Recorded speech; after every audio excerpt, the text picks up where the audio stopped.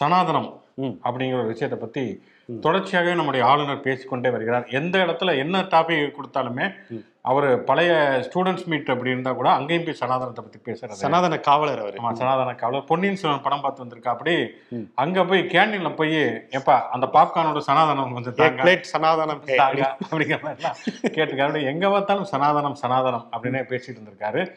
அதை ஒரு வழக்கறிஞர் துரைசாமிங்கிறவர் ஒரு ஆர்டிஐலே கேட்டிருக்காரு. இப்படி கவர்னர் சனாதனம் சனாதனம் பேசுறாரு அப்படின்னு கிட்டத்தட்ட 20-30 கேள்வி. சனாதனம்னா என்ன, அதை யார் உருவாக்குனாங்க, சனாதனம் வந்து யாரெல்லாம் எங்கெல்லாம் ஃபாலோ பண்றாங்க, இந்தியாவில் மட்டும்தானா, பாகிஸ்தான் ஆப்கானிஸ்தான்லாம் இருக்குதா, சனாதனம்னா மக்களுக்கு என்னன்னு தெரியுமா அப்படிங்கிற மாதிரி 20-30 கேள்விகள் கேட்டிருக்காங்க. ஆனா ஒரே ஒரு வரியில வந்து கவர்னர் மாளிகையில இருந்து பதில் கொடுத்திருக்காங்க. இதெல்லாம் தகவல் உரிமை சட்டத்தில் வராது. கவர்னர் அரசியலமைப்பு சட்டத்தில், அதாவது அந்த நிர்வாக ரீதியாக பேசுறது மட்டும்தான் கவர்னர் மாளிகையினுடைய வரம்புக்கு உட்பட்டு வருமே தவிர அவர் வெளியில உள்ளவர்களுக்கெல்லாம் நாங்க பொறுப்பு கிடையாதுங்க அப்படின்னு சொல்லாம சொல்லியிருக்காங்க. அப்ப எதுக்கு வந்து சனாதனம் சனாதனம் எப்ப பார்த்தாலும் அணைத்திக்கிட்டே இருக்காரு வந்து அவருக்கு வந்து உள்ள ஏதோ நம்ப வச்சிருக்காங்க. அதனால சனாதனம் சனாதனம் அப்படிங்கிற மாதிரி அவர் சொல்லிக்கிட்டு இருந்திருக்காரு. இது ஒரு பக்கம். இன்னும் இப்ப இவர் சனாதனம் நம்முடைய இது அப்படிலாம் இருக்குது அப்படின்னா, இன்னொரு பக்கம் 5G அது மாதிரி தொழில்நுட்பத்துல வந்து வளர்ந்துகிட்டு இருக்கோம். நிர்மலா சீதாராமன் எல்லாம் 5G நாங்க உலகுக்கு கொடுத்த பரிசு அப்படின்னு சொல்லிட்டு ஆமா, நாங்க வந்து அவங்களுக்கு விற்க போறோம் அப்படிங்கிற மாதிரி எல்லாம் சொல்லியிருக்காங்க. ஆனா இன்னொரு பக்கம் பார்த்தோம்னா அந்த குளோபல் ஹங்கர் இண்டெக்ஸ் அது வெளியாகி இருக்கிறது. அதாவது உலக அளவில் ஒவ்வொரு நாடும் பட்டினியில் எந்த நிலைமையில் இருக்கிறது அப்படிங்கிற ஒரு பட்டினி குறியீடு உருவாகி இருக்குது. நம்ம பாரத பழம்பெருமை நாடு மிக்க நாடு எந்த இடத்துல 121 இதுல 107வது இடத்துல இருக்கு. இதுல என்ன ரொம்ப காயப்படுத்தக்கூடிய ஒரு விஷயம், வேதனையான விஷயம் அப்படின்னா, நம்ம பக்கத்துல இருக்கக்கூடிய பாகிஸ்தான், இலங்கை, பங்களாதேஷ், ஆப்கானிஸ்தான், ஏன் ஆப்கானிஸ்தான் கூட தாலிபான் கீழே இருக்கக்கூடிய ஆப்கானிஸ்தான் கூட நம்மளை விட ஒரு படி மேலே தான் இருக்காங்க. அதாவது அங்கே வறுமை வந்து இந்த குளோபல் இண்டெக்ஸ் ஹங்கர் இண்டெக்ஸில் வந்து அவங்க ஓரளவு நல்லா இருக்காங்களாம். 60, 80 அப்படி. இலங்கை வந்து நம்ம காசு கொடுத்தோம், ஆமா, நிதியுதவி கொடுத்தோம், அவங்க நமக்கு மேல இருக்காங்க அப்படிங்கிறத நம்ம பார்க்கிறோம். அண்ணாமலை வந்து அந்த திமுக வந்து இந்தி திணிப்பு கபட நாடமாடுகிறது அப்படிங்கிற மாதிரி பேட்டி கொடுத்ததுல இதை பத்தியுமே பத்திரிகையாளர்கள் கேட்டிருக்காங்க. இந்த மாதிரி நம்ம பட்டினி குறியீட்டுல இந்தியா பின்தங்கி இருக்கேங்கிறப்ப இது அரசுக்கு எதிராக செய்யப்பட்ட சதி அப்படின்னு சொல்லியிருக்காரு. உலக அளவுல பெரிய சதி. அந்த சாரா வீனர் அப்படிங்கிற அந்த அம்மா வந்து இந்த அறிக்கையாவே வெளியிட்டு இருந்தாங்க. அது போய் சொல்லி, அது ஒரு பெரிய கிறிஸ்தவ சதி, அது சனாதனத்துக்கு அப்பாற்பட்ட எதிரான ஒரு கிறிஸ்தவ சதி அப்படிங்கிறனால அப்படி இதாக இருக்கிறது. நாங்க வந்து பட்டினி இருக்கலங்க, விரதம் இருக்கோம். அதை வந்து புரிஞ்சுக்காம நீங்க பட்டினி குறியீட்டுல பின்னால தள்ளிட்டீங்கன்னா நாங்க என்ன பண்றது அப்படிங்கிற ஒரு விஷயத்தை தான் அவங்க சொல்லுவாங்க. அப்படிங்கிற மாதிரி சொன்னாலும் சொல்லுவாங்க, நீங்க வேற சொல்றத சொல்லிட்டு இருக்கீங்க. ஆமா, அதனால நம்ம இப்போதைக்கு நம்ம சொல்றதை சொல்லிட்டோம். ஷோக்குள்ள போவோம். இது சொல்றதை சொல்லிட்டோம். ஷோ ஒளிப்பதிவாளர் சந்திப்புடன் நான் சிவகுமார், நான் உங்கள் நண்பன் சரண்.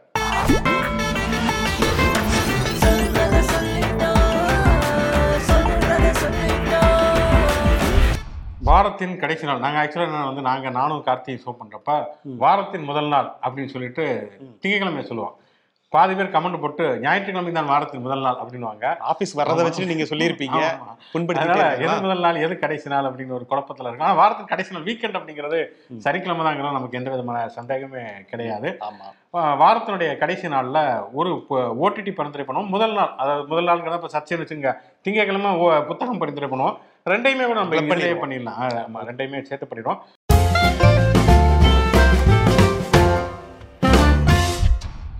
ஓடிடி பரிந்துரை அப்படிங்கிறத நீங்க சொல்லுங்களேன். ஓடிடியில் வந்து மலையாள படம் ஒன்று, பொதுவாகவே வந்து மலையாள படங்கள் வந்து இப்போ ரொம்ப ஒரு ஃபீல் குட் மூவியாக வந்து போயிட்டு இருக்கும்ல, அப்படி ஒரு படம் தான் வந்து பால்தோ ஜன்வார் அப்படிங்கிற ஒரு படம்.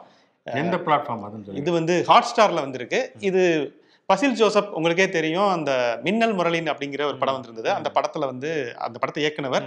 அதுவும் இல்லாமல் நிறைய படங்களில் நாதான் கேஸ் கொடு அதெல்லாம் பார்த்தீங்கன்னா அந்த 2வது வரக்கூடிய நீதிபதியாக நடிச்சிருப்பாரு. நிறைய படங்களில் அவர் வந்து ஜோஜி போன்ற படங்கள் எல்லாம் வந்து நல்ல நடிகராகவும் நடிச்சிருப்பாரு. அந்த இளம் வயது இயக்குனர் அவர் வந்து இதுல ஹீரோவா நடிச்சிருக்காரு. மிக பிரமாதமான ஒரு நடிப்பு, ரொம்ப ஃபீல் குட். அதுக்காக வந்து ரொம்ப எக்ஸ்ட்ராடினரி காமெடி அப்படிலாம் இல்லை, ஆனா வந்து ஒரு லைட் ஹார்ட்டடா இந்த படம் வந்து பார்த்துட்டு முடிக்கையில நமக்கு வந்து ஒரு சந்தோஷமான ஒரு அனுபவத்தை வந்து இந்த படம் கொடுக்கும். ஒரு அனிமேஷன் ஃபீல்டில் இருக்கிறவன் ஒரு கிராமத்துக்கு வந்து போவான், ஒரு வெட்னரி இன்ஸ்ட்ரக்டரா வேலைக்கு போறான். பிடித்தமே இல்லாத ஒரு வேலைக்கு போறவன் எப்படி அந்த சூழலுக்கு அடாப்ட் ஆகிறான், விலங்குகள் மேல எப்படி ஒரு பிடிப்பு வருது அவனுக்கு வாழ்க்கையில் அப்படின்னு சொல்லிட்டு ரொம்ப பொயட்டிக்கான ஒரு படமாகவும் இருக்கும். வித் வந்து இதுக்காக பிளிய மெசேஜ் சொல்லாமல் ரொம்ப காமெடி ட்ரீட்மெண்ட்டாக கொடுத்துருக்காங்க. ஸோ இந்த படம் வந்து அவசியம் பார்க்கலாம். ஹாட்ஸ்டார். தமிழ் மொழி வடிவம் இருக்காதுல்ல? தமிழ் இருக்கு, தமிழ் டப்பிங் இருக்கு. ஸோ தமிழில் பாருங்க. வேற என்ன சொல்ற, தோபாரான்னு ஒரு படம் வேற ரிலீஸ் ஆயிருக்கு அமேசான் பிரைமில். இன்னொரு மலையாள படமுமே சோனி லைவ்ல ஈசோ அப்படிங்கிற ஒரு மலையாள படம் வெளியாக இருக்கிறது. இவர் ஜெயசூர்யா அந்த சிரிச்சு வந்த சின்னத்தனம் நடிச்சிருப்பார் இல்லையா, அவர் ஒரு முதன்மை நாயகனாக நடிச்சிருக்காரு. என்னன்னா வந்து ஒரு பாலியல் ஒரு குழந்தைகள் 2 பெண் குழந்தைகளை பாலியல் குற்றம் ஒரு பெரிய பணக்காரர் பண்ணிடுறாரு. அந்த வழக்குல வந்து ஒரு சாட்சி சொல்ல போறாரு ஏடிஎம் வாட்ச்மேன். அவர் மறுநாள் காலையில சாட்சி சொல்ல போறாரு. நைட்டோட நைட்டா வந்து அவர் வந்து கொலை செய்வதற்கான முயற்சி நடக்குது. அந்த கொலை செய்வதாக ஜெயசூர்யா வர்றாரு. ஆனா உண்மையிலே அவர் கொலை செய்யத்தான் வந்தாரா, என்ன மாதிரியான மாற்றங்கள் அப்படிங்கறத வந்து நிறைய ட்விஸ்டோட சொல்லியிருக்காங்க. அதுவுமே ஒரு சுவாரஸ்யமான படம், அதையுமே பார்க்கலாம். நிறைய மலையாள படங்கள் இருக்கு. அப்புறம் குட் பாஸ்னு ஒரு படம் வந்து வந்திருக்கு சமீபத்தில் அமேசான் பிரைம்ல. இந்த படம் வந்து ஸ்பானிஷ் படம், அவசியம் வந்து பார்க்க வேண்டிய ஒரு படம். பொதுவாகவே வந்து முதலாளிகளாக இருக்கக்கூடியவங்க எப்படி தங்களுடைய தொழிலாளிகளை நடத்துறாங்க, நிஜமாவே வந்து அவங்க வந்து ரொம்ப அன்பா நடத்துறாங்களா அப்படின்னு சொல்லிட்டு ஒரு கான்ஃபிளிக்டான ஒரு விஷயத்த வந்து ஹியூமரான ட்ரீட்மெண்ட்ல வந்து பேசியிருக்கு அந்த படம். பெர்னாண்டோ லியோன் இயக்கியிருக்காரு.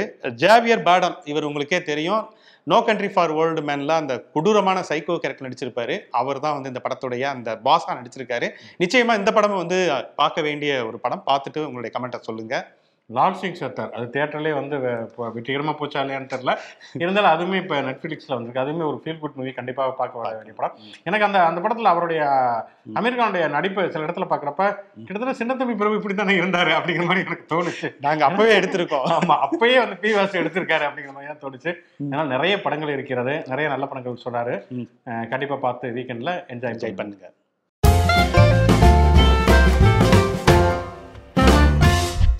அடுத்து வந்து புத்தக பரிந்துரை. புத்தக தும்பிகளுக்காக நீங்க வந்து நிறைய விஷயங்கள் சொல்லணும். என்ன புக்கு வந்து படிச்சீங்க சொல்லலாம்? பொய்யும் வலுவும் அப்படிங்கிற ஒரு புத்தகம். வேல்சாமி, ஆய்வாளர் வேல்சாமி.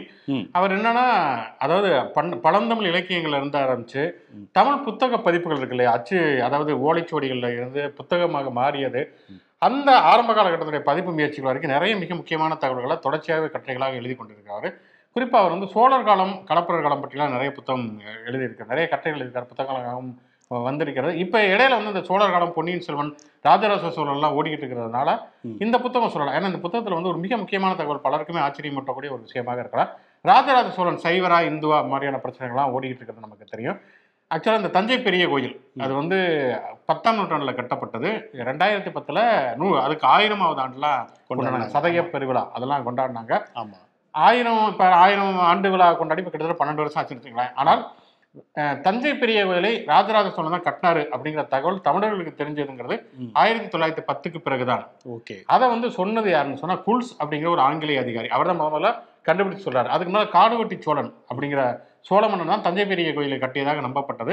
1910க்கு பிறகுதான் அந்த குல்ஸுங்கிற ஆங்கிலேய அதிகாரி ராஜராஜ சோழன் தான் தஞ்சை பெரிய கோயிலை கட்டினார் அப்படிங்கிற ஒரு தகவலே தெரிஞ்சது. இதுல ஹெச்ராஜாலாம் கொஞ்சம் படிக்கணும், ஏன்னா யாருமே படிக்கல, கால்வெல் எழுதி வச்சிருக்காரு, கிறிஸ்தவர்கள் சரி பண்ணிட்டாங்க அப்படிங்கிறாரு. ராஜராஜ சோழன் தஞ்சை பெரிய கோயிலை கட்டினாருங்கிறதே ஒரு வெள்ளக்கார கிறிஸ்தவர் தான் நமக்கு வந்து சொல்லியிருக்காரு அப்படிங்கிற விஷயங்களை வந்து தெரிஞ்சுக்கணும்.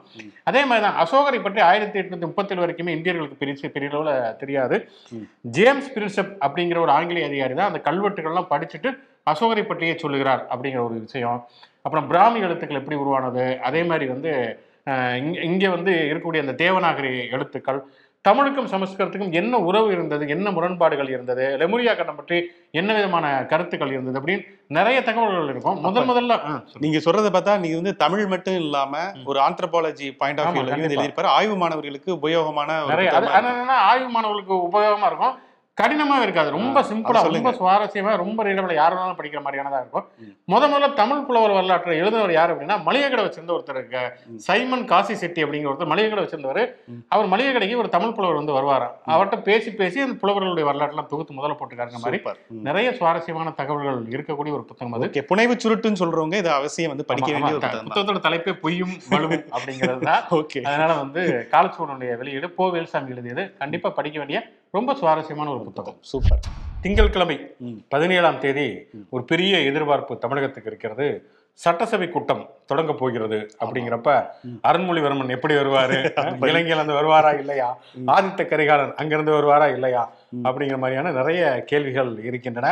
நம்ம வல்லவராயன் வந்தியத்தேவன்கள்லாம் என்ன செய்வாங்க, ஓலை கொண்டு போனவங்க போய் ஒழுங்கா டெலிவரி பண்ணாங்களா அப்படின்னு சொல்லிட்டு இந்த 17ஆம் தேதி பாத்தீங்கன்னா நிறைய வெளிநடப்புகள் ஏராளம், வாக்குவாதங்கள் தாராளம் அப்படிங்கிற மாதிரி தான் இந்த சட்டமன்றம் வந்து இருக்க போகுது. ஆனால் ஆரம்பத்தில் வந்து பார்த்தோம்னா சேடப்பட்டி முத்தையா அண்மையில் மறைந்தார்ல, ஸோ 91லேருந்து 96 வரைக்கும் அவர் வந்து சட்டமன்றத்தில் பேரவை தலைவராக இருந்த சபாநாயகராக இருந்தாரு அப்படிங்கிறதுனால அவருக்கான ஒரு அஞ்சலியோட தான் ஆரம்பிப்பாங்க அப்படிங்கிறது. அப்புறம் வந்து கோவை தங்கம் சொல்லிட்டு ஒரு எக்ஸ்எம்எல்ஏ அவருடைய மறைவு, அதுக்கு வந்து அஞ்சலிலாம் செலுத்திட்டு ஒரு மரியாதை செலுத்திட்டு தான் ஆரம்பிப்பாங்க. ஆனால் அதுக்கு பிறகு வந்து நிறைய தக்காளி சட்னிகள்லாம் வந்து உருண்டோடும் அப்படின்னு எதிர்பார்க்கப்படுது.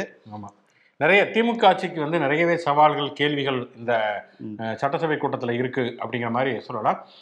குறிப்பாக பார்த்தோம் அப்படின்னு சொன்னோம்னா வந்து அமைச்சர்களுடைய அந்த பேச்சுக்கள் அது நிறைய சர்ச்சையாகி ஸ்டாலினே ஒரு கட்டத்துல எப்பா இந்த கொசுப்பேட்டை எடுங்கப்பா அப்படிங்கிறது, ஆமா தூங்க முடியுமா தொல்லை நீங்குமா அப்படின்னு சொல்லிட்டு சைக்கோத்துக்கு 2 பக்கமும் அடி மாதிரி இருக்கேன் அப்படிலாம் வந்து சொன்னார்ல. நான் விளையாட்டுக்கு தான் ஏன் சொன்னேன், நான் வந்து காமெடியா ஊர்ல பேசுற மாதிரி தான் பேசினேன் அப்படின்னு சொல்லி பொன்முடி எல்லாம் விளக்கம் கொடுத்திருந்தாரு. ஆனாலும் இதை வந்து எதிர்கட்சி அதிமுக வந்து எடுத்துட்டு வருவாங்க சட்டப்பேரவையில, கண்டிப்பாக எடுத்து கொண்டு வருவார்கள். அப்ப பொன்முடி, துரைமுருகன், அதுக்கப்புறமேல இவர் KN நேரு 3 Idiots சொல்லிட்டு விமர்சிக்கப்படுறாங்க. இவர்களுடைய பேச்சுக்கள் குறித்து முதல்வரே பேசியிருக்காரு அப்படிங்கறனால அதை குத்தி காட்டி இந்த மாதிரியான விஷயங்களை பேசுவதற்கான வாய்ப்புகள் இருக்கிறது. உடனே அவங்க நீங்க 1991 என்ன தெரியுமா அப்படிங்கிற பத்தி நீங்க பேசலாமா அப்படிலாம் பழைய அவை குறிப்புகள் புரட்டி பார்க்கறதுக்கான வாய்ப்புகளும் இருக்கிறது தெரிகிறது. இதுல கவர்னர் வந்து என்ன உரையாற்றுவார் அப்படின்னு சொல்லிட்டு எல்லாருமே வந்து ஒரு பொதுவா கவர்னர் உரை அப்படிங்கிறது பேருக்கு தான் அது கவர்னர் உரையாக இருக்குமே தவிர மைசூர் பாக்கில் எப்படி மைசூர் இருக்காதோ அது மாதிரி கவர்னர் உரையில கவர்னர் இருக்க மாட்டாங்க. தமிழ்நாடு அரசாங்கம் ஒரு உரையை ரெடி பண்ணி தரும், அந்த உரையை வாசிப்பதான் அந்த கவர்னருடைய உரையாக. கேமராமேன் சேர்த்திருக்காங்க, நல்ல ஜோக்ஸ் இருக்கிறேன். சரி, ஓகே. மொத்தம் தமிழ்நாடு அரசுடைய உரை தான் கவர்னருடைய உரையாக இருக்கும். அவர் வந்து தமிழ்நாடு அரசுடைய திட்டங்களை பற்றி தான் சொல்ல போறா. அப்படி அதனால வந்து இவர் ஒரு பக்கம் சனாதனத்தை பேசிக்கிட்டு இருந்தாலும் அங்க திராவிடத்தை சமாதான கொடியை தான் பறக்க விடுவார். அங்கே திராவிட மாடல் இது வந்து உரையை வந்து கொடுப்பார்கள். அவரும் வேற வழி இல்லாம அதை வாசிப்பா அப்படின்னு நினைக்கிறேன். இங்கிலீஷ்ல இருந்திருக்கும், யார் ஜி இப்போ மொழிபெயர்த்தாரான்னு மட்டும் கேட்பாருன்னு நினைக்கிறேன். அப்ப மட்டும் அவருக்கு வந்து லைட்டா ஒரு ஜெர்க்காவாரு, அதை வந்து நோட் பண்ணிக்கணும். அதே போல வந்து எதிர்கட்சியினர் அதிமுக வந்து முக்கியமான பிரச்சனைகள், திமுக மேல விமர்சிக்கப்படுற பிரச்சனைகள் வந்து என்னென்ன பேசுவாங்க அப்படின்னா, இப்ப இந்த ஆன்லைன் ரம்மி ஏன் வந்து இப்படி ஜவ்வா இழுத்துட்டு இருக்கீங்க, ஒரு சட்டத்தை வந்து நிறைவேற்றி டக்குன்னு அதை பாஸ் பண்றதுக்குள்ள 27 உயிர்கள் போயிருச்சு. அதிமுக காலத்துல இது இருந்துச்சு, மொத்தம் வந்து 60 பேர் வந்து இறந்து போயிருக்காங்க. அந்த ஒரு வருடத்துல 27ங்கிறது ஒரு பெரிய எண்ணிக்கை. இவங்க ஆட்சிக்கு வந்த பிறகு அப்படியே வந்து கொண்டு வர போறோம் அப்படின்னு சொல்லிட்டு அப்படியே ரொம்ப ஒரு அறிக்கையை சமர்ப்பிச்ச பிறகுமே வந்து இவ்வளவு காலதாமதம் ஏன் அப்படிங்கிற ஒரு கேள்வியெல்லாம் வந்து எதிர்கட்சி உறுப்பினர்கள்லாம் வந்து கேட்பாங்க. இப்ப வந்து ஆளுநரோட ஒப்புதல்லாம் அளிக்கப்பட்டிருக்கிறதுனால அந்த சட்டம் எப்படி பாஸ் ஆகுது அப்படிங்கிற ஒரு விஷயம் வேற நடக்கும். ஸோ அது மட்டும் இல்லாம நிறைய விஷயங்கள், இப்போ சாதி சான்றிதழ் இல்லாம ஒருத்தர் வந்து இறந்து போனாரு. சோ அந்த விஷயத்தெல்லாம் வந்து பெரிய பிரச்சனையா வந்து அவங்க கிளப்ப, சட்டம் ஒழுங்கு பிரச்சனையை ஒரு பெரிய பிரச்சனையாக எதிர்க்கலாம். ஏன்னா இப்ப அந்த ஒரு மாணவி ரயிலில் தள்ளிவிடப்பட்டார் அப்படிங்கிறத ஆரம்பிச்சு நிறைய கொள்ளை சம்பவங்கள் வந்து தொடர்ச்சியாக வருகின்றன அப்படிங்கிற விஷயத்தையே நம்ம பார்க்கிறோம். அப்படிங்கிறப்ப ஏற்கனவே ஒரு சொல்லியிருக்காரு, ஒரு இவர் எடப்பாடி பழனிசாமி முந்தானத்து கூட ஒரு போலீஸ் அதிகாரியே நிறைய சிக்கல் வீட்டிலேயே போய் கொள்ளையடிக்கிறாங்க நடந்திருக்கிறது அப்படிங்கிறனால ஓப்பன் வீட்டுல வேற ஏதாவது ஆட்டையை போட்டாங்க. ஆமா, அதாவது டிவியை தூக்கிட்டு போயிட்டாங்க. அவர் ஆறுதல் அடைகிறதுக்காக அந்த எங்கேனிமணி பாட்டு தான் கேட்டிருந்தா அந்த டிவி தூக்கிட்டு போயிட்டாங்க. அது மாதிரி வந்து தொடர்ச்சியாகவே இந்த மாதிரியான கொள்ளை சம்பவங்கள் நடந்து கொண்டிருக்கிறதே. தமிழகத்தில் சட்டத்தின் ஆட்சி இருக்கிறதா இல்லையா, முதலமைச்சர் தானே காவல்துறையினுடைய அமைச்சராகவும் இருக்கிறார் அப்படின்னு காரசாரமான கேள்வி எடப்பாடி பழனிசாமி எழுப்பதற்கான எல்லா வாய்ப்புகளும் இருக்கிறது அப்படின்னு வாய்ப்பு இருக்கு. அதே போல இவங்களுடைய திட்டங்கள் காவல்துறைக்குமே வந்து இப்ப காவல்துறை மந்திரி அப்படிங்கிறதுனால முதல்வர் மு க ஸ்டாலின் பேச வேண்டிய விஷயங்கள்ல இவங்க இந்த ஆபரேஷன் கஞ்சா வேட்டை இந்த மாதிரிலாம் வந்து பண்ணாங்க. ஆனா கஞ்சா புழக்கம் எங்கும் நீக்கமர இருக்கு அப்படிங்கிறதுக்கு சமீபத்துல நிறைய சம்பவங்கள் தெரியும். ஒருத்தர்லாம் வந்து வீட்டிலேயே கஞ்சா செடி தோட்டம் மாதிரி வளர்த்திருந்தாரு. ராமநாதபுரத்துல எல்லாம் பார்த்தோம்னா ஒரு மாதத்துக்கு முன்பு ஒரு 3 பேர் இளைஞர்கள் சேர்ந்து கஞ்சா புகைத்ததுனால் ஒரு கொலையே நிகழ்ந்தது. ரயில்வே தண்டவாளத்துல எல்லாம் போட்டு அந்த கொலையை மறைக்க பார்த்து கடைசியில சிசிடிவி கேமரால அது பதிவானதுனால இப்ப கம்பி எண்ணிட்டு இருக்காங்க. இந்த மாதிரி கொலைகளுக்கு பின்னணியில் இருக்கக்கூடிய விஷயங்கள் பார்த்தோம்னா போதை மற்றும் மது பழக்கத்தெல்லாம் தாண்டி இந்த மாதிரி கஞ்சா போன்ற அபின் போன்ற போதை பழக்கம் அது புழக்கத்துல நிறைய இருக்கு அப்படிங்கிறதையும் வந்து ஒரு பெரிய பிரச்சனையா எடுத்து பேசுறதுக்கான ஒரு சாத்தியக்கூறுகள் இருக்கு. இந்த அதே மாதிரி இப்ப ஆன்லைன் ரம்மி பத்தி நம்ம சொன்ன மாதிரி நீட்டு பத்திய சட்டம், நீட்டுங்கிறது நீங்க உங்க ஆட்சியில தான் சொன்னீங்க, உதயநிதி வந்த உடனே ஒரே கையெழுத்து நீட்டு நீக்கிடுவோம்னு சொன்னாரு. ஆனாலும் இன்னமும் நீட் தேர்வுங்கிறது நடக்குது, இன்னும் அந்த ரேங்கிங் பட்டியல் வெளியிடவில்லை அப்படிங்கிற ஒரு விமர்சனமுமே இருக்கிறது. அப்ப அது என்ன ஆச்சு அப்படிங்கிற கேள்வியுமே எழுப்புவாங்க. உங்களுடைய கூட்டணி தானே மத்தியில் இருக்கு, நீங்க ஏன் ஒப்புதல் வாங்கி தரலன்னு இவங்க கேட்பாங்க. கவர்னர் நம்ம உரைவாச்சு கிளம்பி போயிடுவாங்கனால அவர் அந்த சீன்ல இருக்க மாட்டாரு. பேரறிவாளருடைய விடுதலை வந்து தங்களுடைய சாதனையாக திமுக சொல்லிக் கொடுக்க வாய்ப்பு இருக்கிறது. அப்ப இவங்க நளினி, ராபர்ட் பயாஸ், சாந்தன் ஜெயக்குமார் இவங்களுடைய விடுதலை என்னாச்சு அப்படிங்கிற கேள்வியுமே அதிமுக எழுப்பதற்கான வாய்ப்புகள் நிறையவே இருக்குன்னு சொல்லலாம். அது மட்டும் இல்லாம மின்கட்டண உயர்வு அதையும் கண்டிப்பா இந்த சட்டசபையில் ஒரு பெரிய பிரச்சனையாக, ஏன்னா கிட்டத்தட்ட அதிமுகல இருந்து அமமுக வரைக்கும் அதை கண்டித்து ஆர்ப்பாட்டங்களும் நடத்திட்டாங்க. ஆமா, செந்தில் பாலாஜிக்கு ஒரு பெரிய டஃப் இருக்கு. நேரம் வந்து நிறைய ரெஃபரன்ஸ் எல்லாம் எடுத்துட்டு கடந்த ஆட்சியில என்ன விலை இருந்தது, அதே போல கட்டணம் வந்து மற்ற மாநிலங்கள்ல எப்படி இருக்கு அப்படின்னு சொல்லிட்டு ஃபுல் டேட்டாவோட தான் வந்தாகணும். இது வந்து முதல்வருமே ஒரு உத்தரவாகவும் போட்டிருப்பாரு. அரசு அதிகாரிகள்கிட்ட ஒரு நல்ல தரவோட வந்து அவர் பிரசன்ட் பண்ணுவாரு அப்படிங்கிறத வந்து எதிர்பார்க்கலாம். இபி அப்படின்னு சொன்னோன்னா இன்னொரு விஷயம் எனக்கு ஞாபகம் வருது. மழைநீர் வடிகால் அந்த அமைப்புகள் வந்து சென்னையில வந்து நிறைய இடங்கள்ல தோண்டியும் தோண்டாமலும் போட்டதுனால மெட்ரோல குழி தோண்டி வச்சிருக்காங்க.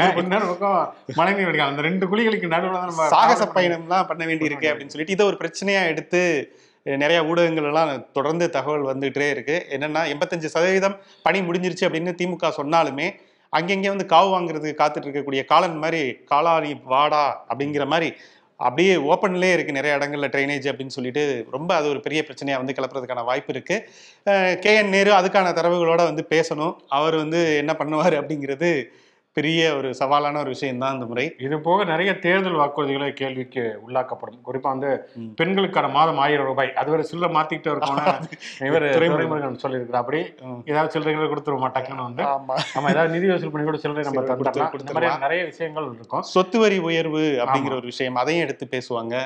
ஸோ இப்படி நிறைய பிரச்சனைகள் இருக்கு. ஆளுங்கட்சிக்கான கேள்விகள் கேட்கப்பட வேண்டிய விஷயங்கள் நிறையவே இருக்கு. நிறைய சவாலான விஷயங்கள் இருக்கிறது. அப்படின்னா எதிர்கட்சியான அதிமுக, அதாவது முதன்மை எதிர்கட்சியான அதிமுகவிலையும் நிறைய சவால்கள் இருக்கு. அவங்களுக்குள்ளே இருக்குது. யார் அந்த சேர்ல போய் உட்கார்றது அப்படிங்கிறது அந்த எதிர்கட்சி துணைத் தலைவர் அப்படிங்கிறது ஓ பன்னீர்செல்வமா இவங்க யாரும் வைத்திருங்க சொல்லி இவங்க வந்து ஆர்பி உதயகுமார் ஏன் சமீப காலமா வைப்ரேஷன் மோடலே வந்து ரொம்ப ஆக்ரோஷமா பேசுறாரு அப்படின்னா அவருக்கான அந்த ஒரு நாற்காலியை வந்து எடப்பாடி கொடுப்பாரு அப்படிங்கிற ஒரு நம்பிக்கையின் அடிப்படையில் அவர் ரொம்ப ரொம்ப எடப்பாடியை நம்புறாரு. ஸோ இவங்க 2 தரப்புலுமே வந்து அப்பாவிட்ட முறையிட்டு கடிதம்லாம் எழுதியிருக்காங்க. முறைப்படி வந்து அவங்கள நாங்கள் கட்சியை வந்து நீக்கிட்டோம், ஓபிஎஸ்ங்கிறவர் அதிமுகவில் இல்லை அப்படின்னு சொல்லிட்டு எடப்பாடி கடிதம் கொடுத்துருக்காரு. ஆனால் நான் இன்னும் இருக்கேன், இது வந்து வழக்கு வந்து நீதிமன்றத்தில் தான் இருக்கு அப்படிங்கிறத சொல்லிட்டு இவருமே ஓபிஎஸ்மே வந்து சட்டமன்றத்தில், ஏன்னா அவர் எம்எல்ஏ அப்படிங்கிற ஒரு முறையில். ஆனால் இவங்க என்னன்னா இப்போ ஓபிஎஸ்ஐயை எம்எல்ஏ பதவியை கூட பிடுங்கிறதுக்கான ஒரு வாய்ப்பாக இந்த சட்டமன்றத்தை வந்து பயன்படுத்திக்கிறாரு எடப்பாடி அப்படிங்கிற மாதிரி சொல்கிறாங்க. ஏன்னா அதிமுகவுடைய கொறடா நினைச்சா ஒரு ஆளுநர்கிட்டையோ சபாநாயகர்கிட்டையோ வந்து அவர் இந்த கட்சியிலே இல்லை அப்படிங்கிறத அதனால அவர் வந்து நீக்கிடலாம் அப்படின்னு சொல்லிட்டு ஒரு புகாரா கொடுக்க முடியும் இந்த சட்டமன்றத்தில். அப்படி கொடுத்துட்டாங்கன்னா அப்பாவு என்ன முடிவு எடுப்பாரு? ஓபிஎஸ் வந்து எம்எல்ஏவே கிடையாது, அதிமுக எம்எல்ஏ கிடையாது அப்படின்ட்டா இதோட ஈஸியாக அவருடைய சாப்டரை க்ளோஸ் பண்ணலாம் அப்படிங்கிற மாதிரி எடப்பாடி அதையும் ஒரு வாய்ப்பாக வந்து பயன்படுத்துவார் அப்படிங்கிற மாதிரி பேசிக்கிறாங்க. நிச்சயமா. அதே மாதிரி இந்த இந்தி திணிப்பு அப்படிங்கிற ஒரு பிரச்சனை இன்றைக்கு கூட திமுக இளைஞரணி ஆர்ப்பாட்டம் நடந்திருக்கு. உதயநிதி ஸ்டாலின்லாம் பேசியிருக்காங்க. அப்ப இந்த இந்தி திணிப்புங்கிறது கண்டிப்பா சட்டசபையில் எதிரொலிக்கும். திமுக ஒரு முறை மத்திய அரசை வந்து விமர்சித்து பேசினாங்கன்னா பிஜேபி வந்து காங்கிரஸ் தானே இந்தியை திணிச்சது அப்படின்னு பேசுவதற்கோ காங்கிரஸ் அதற்கு மறுமொழி சொல்வதற்கோ அது ஒரு சர்ச்சையாகவும் வெளிநடப்புகளாகவும் போறதுக்கு நிறைய வாய்ப்புகள் இருக்கு அப்படின்னு சொல்லலாம். பிஜேபியை பொறுத்த வரைக்கும் அவங்க பிஜேபி மற்றும் பிஜேபி ஆதரவாளர்கள் நிறைய பேர் கைது செய்யப்பட்டிருக்கிறாங்க குற்றச்சாட்டு அவங்க வந்து முன் வச்சிருக்காங்க. சமீபத்தோட இந்து முன்னணியை சேர்ந்த ஒருத்தர் கைது செய்யப்பட்டிருக்காரு. நிறைய பேர் கைது செய்யப்படுறாங்கிறப்ப நீங்க வந்து எங்களை மட்டும் தான் கைது செய்யறீங்க, இந்து மதத்தை விமர்சிப்பவர்கள் அவதூறு பரப்புகிறவர்கள் அவங்க மேல எந்தவித நடவடிக்கையுமே எடுக்கல அப்படிங்கிற மாதிரியான குற்றச்சாட்டுகளை வைப்பதற்குமே நிறைய வாய்ப்புகள் இருக்கிறது அப்படிங்கிற மாதிரி தான் சொல்ல முடியும். ஆக மொத்தம் இந்த சட்டசபை அப்படிங்கிறது தீபாவளிக்கான ஒரு முன்னோட்டமாக இருக்கும். வெடி பட்டாசா தான் இருக்கும். அதுல வந்து எந்த விதமான மத்தாப்பு, கம்பி மத்தாப்பு, சங்கு சக்கரம், 1000 வாலா அப்படின்னு சொல்லி அது எல்லாமே இருக்கும். எனக்கு என்ன அந்த 1000 வாலா எப்ப வெடிக்கும்னா ஒருவேளை அப்பாவு எந்த முடிவும் எடுக்காம எதிர்கட்சி துணைத் தலைவரா போய் இவரை ஓபிஎஸ் வந்து இபிஎஸ் பக்கத்துல உட்கார வச்சுட்டாருன்னா அவ்வளவுதான், எள்ளும் கொள்ளும் வெடிக்கும், வேற லெவல்ல தான் வந்து ஃபயர் பறக்கும். எரிந்து கொண்டும் பேசிக்கொண்டும் இருக்க முடியாது அப்படிங்கிறதுனால முடியாது, எரிந்து கொண்டும் இழந்து கொண்டும் இருக்கக்கூடிய ஒரு சூழல் தான் உருவாகும் அப்படிங்கிற மாதிரி. அது அவங்களுக்குள்ள பேசி சமாதானமா, அதாவது ஒரு தார்மீக அடிப்படையில் அவங்களுக்குள்ள வந்து எந்த ஒரு பிரச்சனையும் இல்லாம சால்வ் பண்ணிக்கலாம் அப்படின்னு சொல்லிட்டு அப்பாவு வந்து ஒரு இதா சொல்லியிருக்காரு ஊடகங்கள்ட்ட. ஆனா பட் வந்து அதுக்கான இந்த நிமிடம் வரைக்கும் அப்படி எதுவுமே தெரியல. நீர் புத்த நெருப்பா தான் இருக்கு ஓபிஎஸ் இபிஎஸ் உடைய சண்டை. ஸோ இந்த சட்டமன்ற அவையில வெளிநடப்புகள் ஏராளம், வாக்குவாதங்கள் தாராளம் சொல்ற மாதிரி அவ்வளவு விஷயங்கள் எதிர்பார்க்கப்படுது அப்படிங்கிறதான் ஒரு சாமானியனுடைய இதா இருக்கு. அதனால திங்களில் வந்து அந்த தீபாவளி நம்ம எதிர்பார்ப்போம்.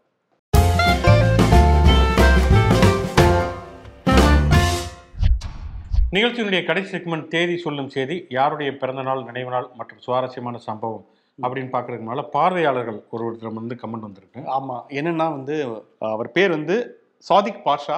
அவருடைய சகோதரி தங்கச்சியோடைய பையன் முகமது ரயானுக்கு வந்து இன்னைக்கு பிறந்த நாளாம்.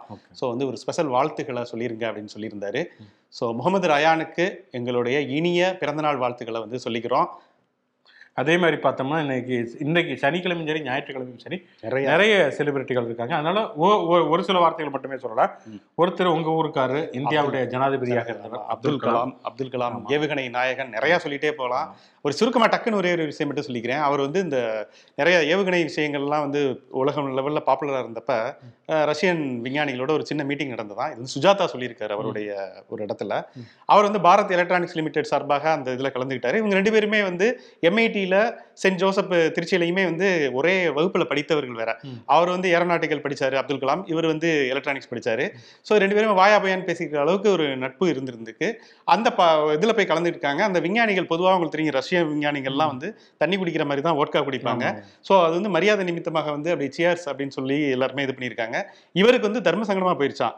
என்னடா இது எப்படி இது பண்றதுன்னு சொல்லிட்டு வாங்கிட்டாராம். வாங்கிட்டு இது என்ன பண்ணலாம்னு இவரை சுஜாதாவை பார்த்துட்டு இருந்தாங்க வந்துட்டு கொடுத்துட்டு இதை போய் ஊற்றிட்டு யாருக்கும் தெரியாமல் வாட்டரை நிரப்பி கொண்டு வா அப்படின்லாம் வந்து சொன்னாராம்.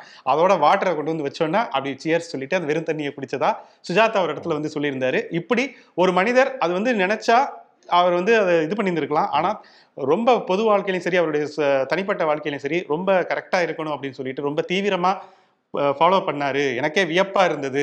அவர் வந்து கட்டடிக்காம ப்ராஜெக்ட் இருந்ததை நான் கண்ணால பார்த்துருக்கேன். இன்னைக்கு வந்து ஒரு ஹீரோவா கொண்டாடுறாங்க, அதுக்கு தகுதியான நபர் தான் அப்படின்னு சொல்லிட்டு சுஜாதா ஒரு இடத்துல சொல்லியிருந்தாரு தன்னுடைய நண்பரை பத்தி. அப்படிப்பட்ட ஒரு நபர் நிறைய பேருக்கு வந்து ஒரு கனவு நாயகனாக, ஏன்னா அவரே வந்து கனவு காணுங்கள் அப்படின்னு சொல்லியிருக்காரு. நிறைய பேருக்கு அவர் கனவு நாயகனாக இருக்காரு. 2 மிக முக்கியமான சிந்தனைகள் பற்றி சொல்றேன். வந்து ஒருத்தர் வந்து நீட்சே அப்படின்னு சொல்லி ஜெர்மன் சிந்தனையாளர். அவர் தான் கடவுள் இறந்து விட்டார் அப்படின்னு சொல்லி அறிவித்தார். காட் இஸ் டெட் அப்படிங்கிற ஒரு விஷயம். ஓவர்மேன்கிற கான்செப்ட் எல்லாம் நிறைய உருவாக்கி இருக்காரு. நிறைய விஷயங்கள் வந்து தத்துவ ரீதியிலாக மிக முக்கியமான ஒரு சிந்தனையாளர் நீட்சே அறியப்பட்டார். இவன் அம்பேத்கரை நீட்சே பற்றிலாம் எழுதியிருப்பாரு, நிறைய விமர்சனம் பண்ணியுமே எழுதியிருப்பாரு. அப்படி மிக முக்கியமான புத்தகம் இந்த ஜராஸ்டர் டஸ்ட் புக் அப்படிங்கிற ஒரு புத்தகம். ஜராஸ்டர்ங்கிறது அவர் உருவாக்கிய ஒரு பாத்திரம். அது தமிழிலே கூட ஜராஸ்டர் இவ்வாறு உரைத்தார் அப்படின்னு சொல்லி தமிழிலுமே கூட வந்திருக்கிறது, படிக்கலாம். இன்னொரு மிக முக்கியமான சிந்தனையாளர் மிஷல் பூக்கோ. அவருமே வந்து போஸ்ட் மார்ட்டத்தில் மிக முக்கியமான ஒரு சிந்தனையாளர். அதிகாரம் என்பது எங்கெல்லாம் செயல்படுகிறது, பொதுவாக அதிகாரம்னா அரசாங்கத்தில் மட்டும்தான் இருக்கும் அல்லது போலீஸ் இராணுவத்தில் தான் இருக்கும் அப்படிங்கிறதெல்லாம் தாண்டி ஒரு பள்ளிக்கூடத்தில் எப்படி அதிகாரம் இருக்கிறது, ஒரு மருத்துவமனையில் எப்படி அதிகாரம் இருக்கிறது, அதிகாரம் என்பது நம்முடைய மனநிலையிலேயே இருக்கிறது, ஒரு லாங்குவேஜிலேயே அதிகாரம் இருக்கிறது அப்படிங்கிற விஷயத்தையெல்லாம் ரொம்ப நுட்பமாக சொன்ன ஒரு மிக முக்கியமான ஒரு பின்னவீனத்துவ சிந்தனையாளர் மிஷல் பூக்கோ. அவரை பற்றி நிறைய தமிழிலேயே நிறைய கட்டுரைகள் வந்திருக்கிறது, அவரை பற்றியும் படிக்கலாம் நிச்சயமா. அதே போல பீம்சிங் இயக்குனர் பீம்சிங்க்கு வந்து நம்ம பேசியாகணும். குறிப்பா பார்த்தோம்னா சிவாஜி கணேசனுடைய ஒரு வெற்றிக்கு பின்னாடி இருக்கக்கூடிய ஒரு மிக முக்கியமான ஒரு இயக்குனர், தமிழ் சினிமா மறக்க முடியாத ஒரு இயக்குனர். அவரு பார்த்தால் பசி தீரும் ஆரம்பிச்சு பாசமலர், பாவ மன்னிப்பு, பாத காணிக்கை, பாழும் பலமும் சொல்லிட்டு இவர் படங்கள்லாம் பாவரிசி இயக்குனர்னே சொல்லலாம். களத்தூர் கண்ணம்மா அப்படிங்கிற ஒரு அருமையான படத்துல கமலஹாசனை வந்து அறிமுகப்படுத்தினவர். இப்படி வந்து பல சிறப்புகள் அவருக்கு இருக்கு. அவருடைய பிறந்த நாளும் இன்று. ஸோ தமிழ் சினிமா மறக்க முடியாத ஒரு இயக்குனர், அவரு கொண்டாடணும். ஞாயிற்றுக்கிழமை நாளைக்கு வந்து 3 சினிமா பிரபலங்களுக்கு பிறந்த நாள். ஒருத்தர் கிரேசி மோகன். கமலஹாசன் நகைச்சுவை திரைப்படங்கள் அப்படின்னால கிரேசி மோகனை வந்து தவிர்த்து விட்டு நம்ம யோசிக்கவே முடியாது. மைக்கேல் மதுரை காமராஜன்ல இருந்து பஞ்சதந்திரம்னு சொல்லி எக்கச்சக்கமான படங்கள்ல எக்கச்சக்கமான வசனங்களை வேற எழுதியிருக்காரு. நிறைய வசனங்கள் நினைவுகூரப்பட வேண்டிய வசனங்கள். கண்ணாடி முன்னாடி என்ன இருக்குது, பின்னாடி என்ன இருந்துச்சு, இவரு பிரதர் கோ பிரதர் அப்படின்லாம் சொல்லு, கோ பிரதர் அப்படின்னு வந்து அந்த மாதிரியான நிறைய முதல் சந்து அப்படின்லாம் வந்து அவரை பத்தி சொல்லிக்கிட்டே போகலாம். அதே போல அனிருத் இன்றைய இளம் தலைமுறையினருக்கான ஒரு இன்ஸ்பிரேஷனா இருக்கக்கூடிய இசையமைப்பாளர். அனிருத்தை பத்தி இதுக்கு மேல நம்மளோட அவங்க தான் அதிகமா சொல்லுவாங்க. சரி, அப்பேற்பட்ட அந்த அனிருத் ராக் ஸ்டார் அப்படிங்கிற ஒரு பேர்ல வந்து அழைக்கப்படக்கூடிய அனிருத்துக்கு நம்முடைய வாழ்த்துக்கள், அட்வான்ஸ் வாழ்த்துக்களை வந்து சொல்லிக்குவோம்.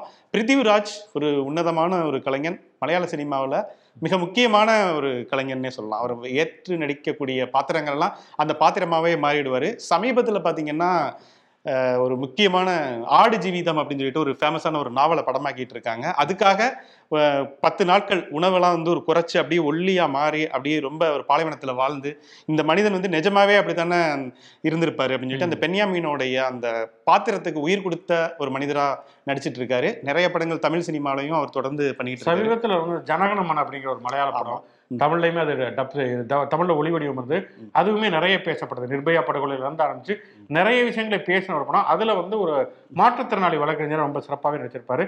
தமிழ்லையுமே நிறைய படங்கள் மொழியில இருந்து ஆரம்பிச்சு நிறைய படங்கள் நல்ல படங்கள் பண்ணிருக்காரு. இவன் அவருடைய முதல் படம் தான் நினைக்கிறேன், கனாகண்டன் தான் அவருடைய முதல் படம் இல்லையா? வில்லன் அவர் அறிமுகமாயிருப்பாரு கேவி ஆனந்துடைய படத்துல.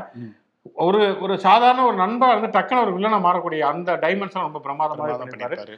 ரொம்ப நல்ல நடிகர். அவருக்குமே நம்முடைய வாழ்த்துக்களை சொல்லலாம். நீங்களுமே அனிருத், அதே மாதிரி கிரேசி மோகன், இவர் பிருத்திவிராஜ், பீம் சிங் இவர்களுடைய படங்கள் பற்றிய உங்களுடைய கருத்துக்கள், அவங்களுடைய படங்கள் உங்களுக்கு பிடிச்ச படங்களையுமே கமெண்ட்ல சொல்லுங்க. தொடர்ச்சியாக வேற என்ன சொல்லணுமா? வேற என்ன, அவ்வளவுதான். ஓகே. தொடர்ச்சியாக டைம் பாஸ் சேனலில் இந்த சொல்லுதை சொல்லட்டும் ஷோவுக்கு ஆதரவு தாருங்கள். ஏன்னா வந்து உங்களுடைய ஆதரவும் like and share and comments தான் எங்களை வந்து அடுத்த லெவலுக்கு வந்து வளர்த்துட்டு போகும். இந்த ஷோ வந்து பார்த்துட்டு விமர்சனமா இருந்தாலும் சரி, பாராட்டா இருந்தாலும் சரி, சுட்டி காட்டுங்க. ஒரு நண்பர் ஒருத்தர் எப்பயுமே வந்து திட்டி ஒரு வினோதமான ஒரு பேர் ஒன்று வச்சிருப்பாரு, ஒரு சாதிய ரீதியான பேரு. அந்த ஷோலையுமே வந்து திட்டி பதிவு போட்டுட்டே இருப்பாரு. இப்ப அது வேற ஒரு பேரா, ஒரு மோசமான பேரா மாத்திட்டு தொடர்ச்சியாக கமெண்ட்டுகள் போட்டுட்டு இருக்காரு. மற்றவங்க கமெண்ட் போட்டாலும் இந்த ஷோ பார்க்காதீங்க, இதை விட அந்த ஷோ நல்லா இருக்கு அப்படின்னு சொல்லிட்டு திட்டிட்டு இருக்காரு. அந்த நண்பருக்கு நன்றி. ஏன்னா நம்ம எங்க போனாலுமே வராது இல்லையா? அந்த நிழல் தான் நமக்கு எப்பயுமே கூட வரும். அந்த மாதிரி ஒரு நிழலா இருக்கா அப்படி. ஆனால் கொஞ்சம் பாவம் மாதிரியா ஒரு மாதிரியா இருக்கா அப்படி. மற்றவங்களும் அது வந்து வாசிக்கணும். அந்த மாதிரி கமெண்ட்ல ஒரு பாசிட்டிவ் இதோட போட்டீங்கன்னா அது வந்து நிச்சயமா வந்து நம்ம இல்ல அவரெல்லாம் ஒண்ணுமே பண்ண முடியாது. நம்மளாம் அவரை பார்த்து பரிதாபம் தான் பண்ண முடியும், கோபப்படக்கூட முடியாது. அது ஒரு விதமான நோய், உளவியல் நோய். அதுக்கு நம்ம ஒண்ணுமே பண்ண முடியாது. ஆனா சில நண்பர்கள் சங்கடப்படுறாங்க. சில பேர்ல வந்து எப்படி அந்த கமெண்ட் அனுமதிக்கிறீங்க அப்படிங்கிறாங்க. இது ஒரு ஜனநாயகம். எல்லா விதமான கமெண்ட்ஸுகளுக்குமே இங்க வந்து இடம் இருக்குது. திட்டலாம், பாராட்டலாம், விமர்சனம் பண்ணலாம். நீ ஏன் இங்க இருக்கீங்க, எஞ்சி வெளில போங்கடாங்கிற ரேஞ்சுக்கு என்ன வேணாலும் சொல்லலாம். அது மாதிரி அவர்களுக்குமே உரிமை இருக்கிறது. அதை வந்து பொருட்டா யாருமே நாங்க பொருட்டா பெருசா எடுத்துக்கிறது இல்ல. நீங்களும் அதை கிட்டத்தட்ட அவர் ஈவன் இம்பர்ஃபெக்ட் வந்து உங்க காலகட்டத்திலயும் இங்க இருந்தே தொடருது. இது ஒரு தொடர்கதையா ஒரு தீவிரமான ஒரு பார்வையாளர் இருக்கு. எங்க ஷோ போட்டாலும் போய் பார்த்து, ஏன்னா அவரால் ஒரு வியூஸ் வந்துருது எப்படியோ. இன்னொன்னு அவர் வந்து திருப்பி வெவ்வேறு இடங்கள்ல இருந்து பாக்குறாரு போல. அதனால 10-15 வியூஸ் வருங்கிறது இதுல ஒரு குறிப்பிடத்தகுந்த ஒரு விஷயம். பேக்கேஜ்ல வந்திருப்பா அப்படி போல இருக்கு. வந்து வாழ்க வசவாளர்கள் அப்படின்னு அவரை சொல்லணும். ஓகே, வாழ்க. நன்றி.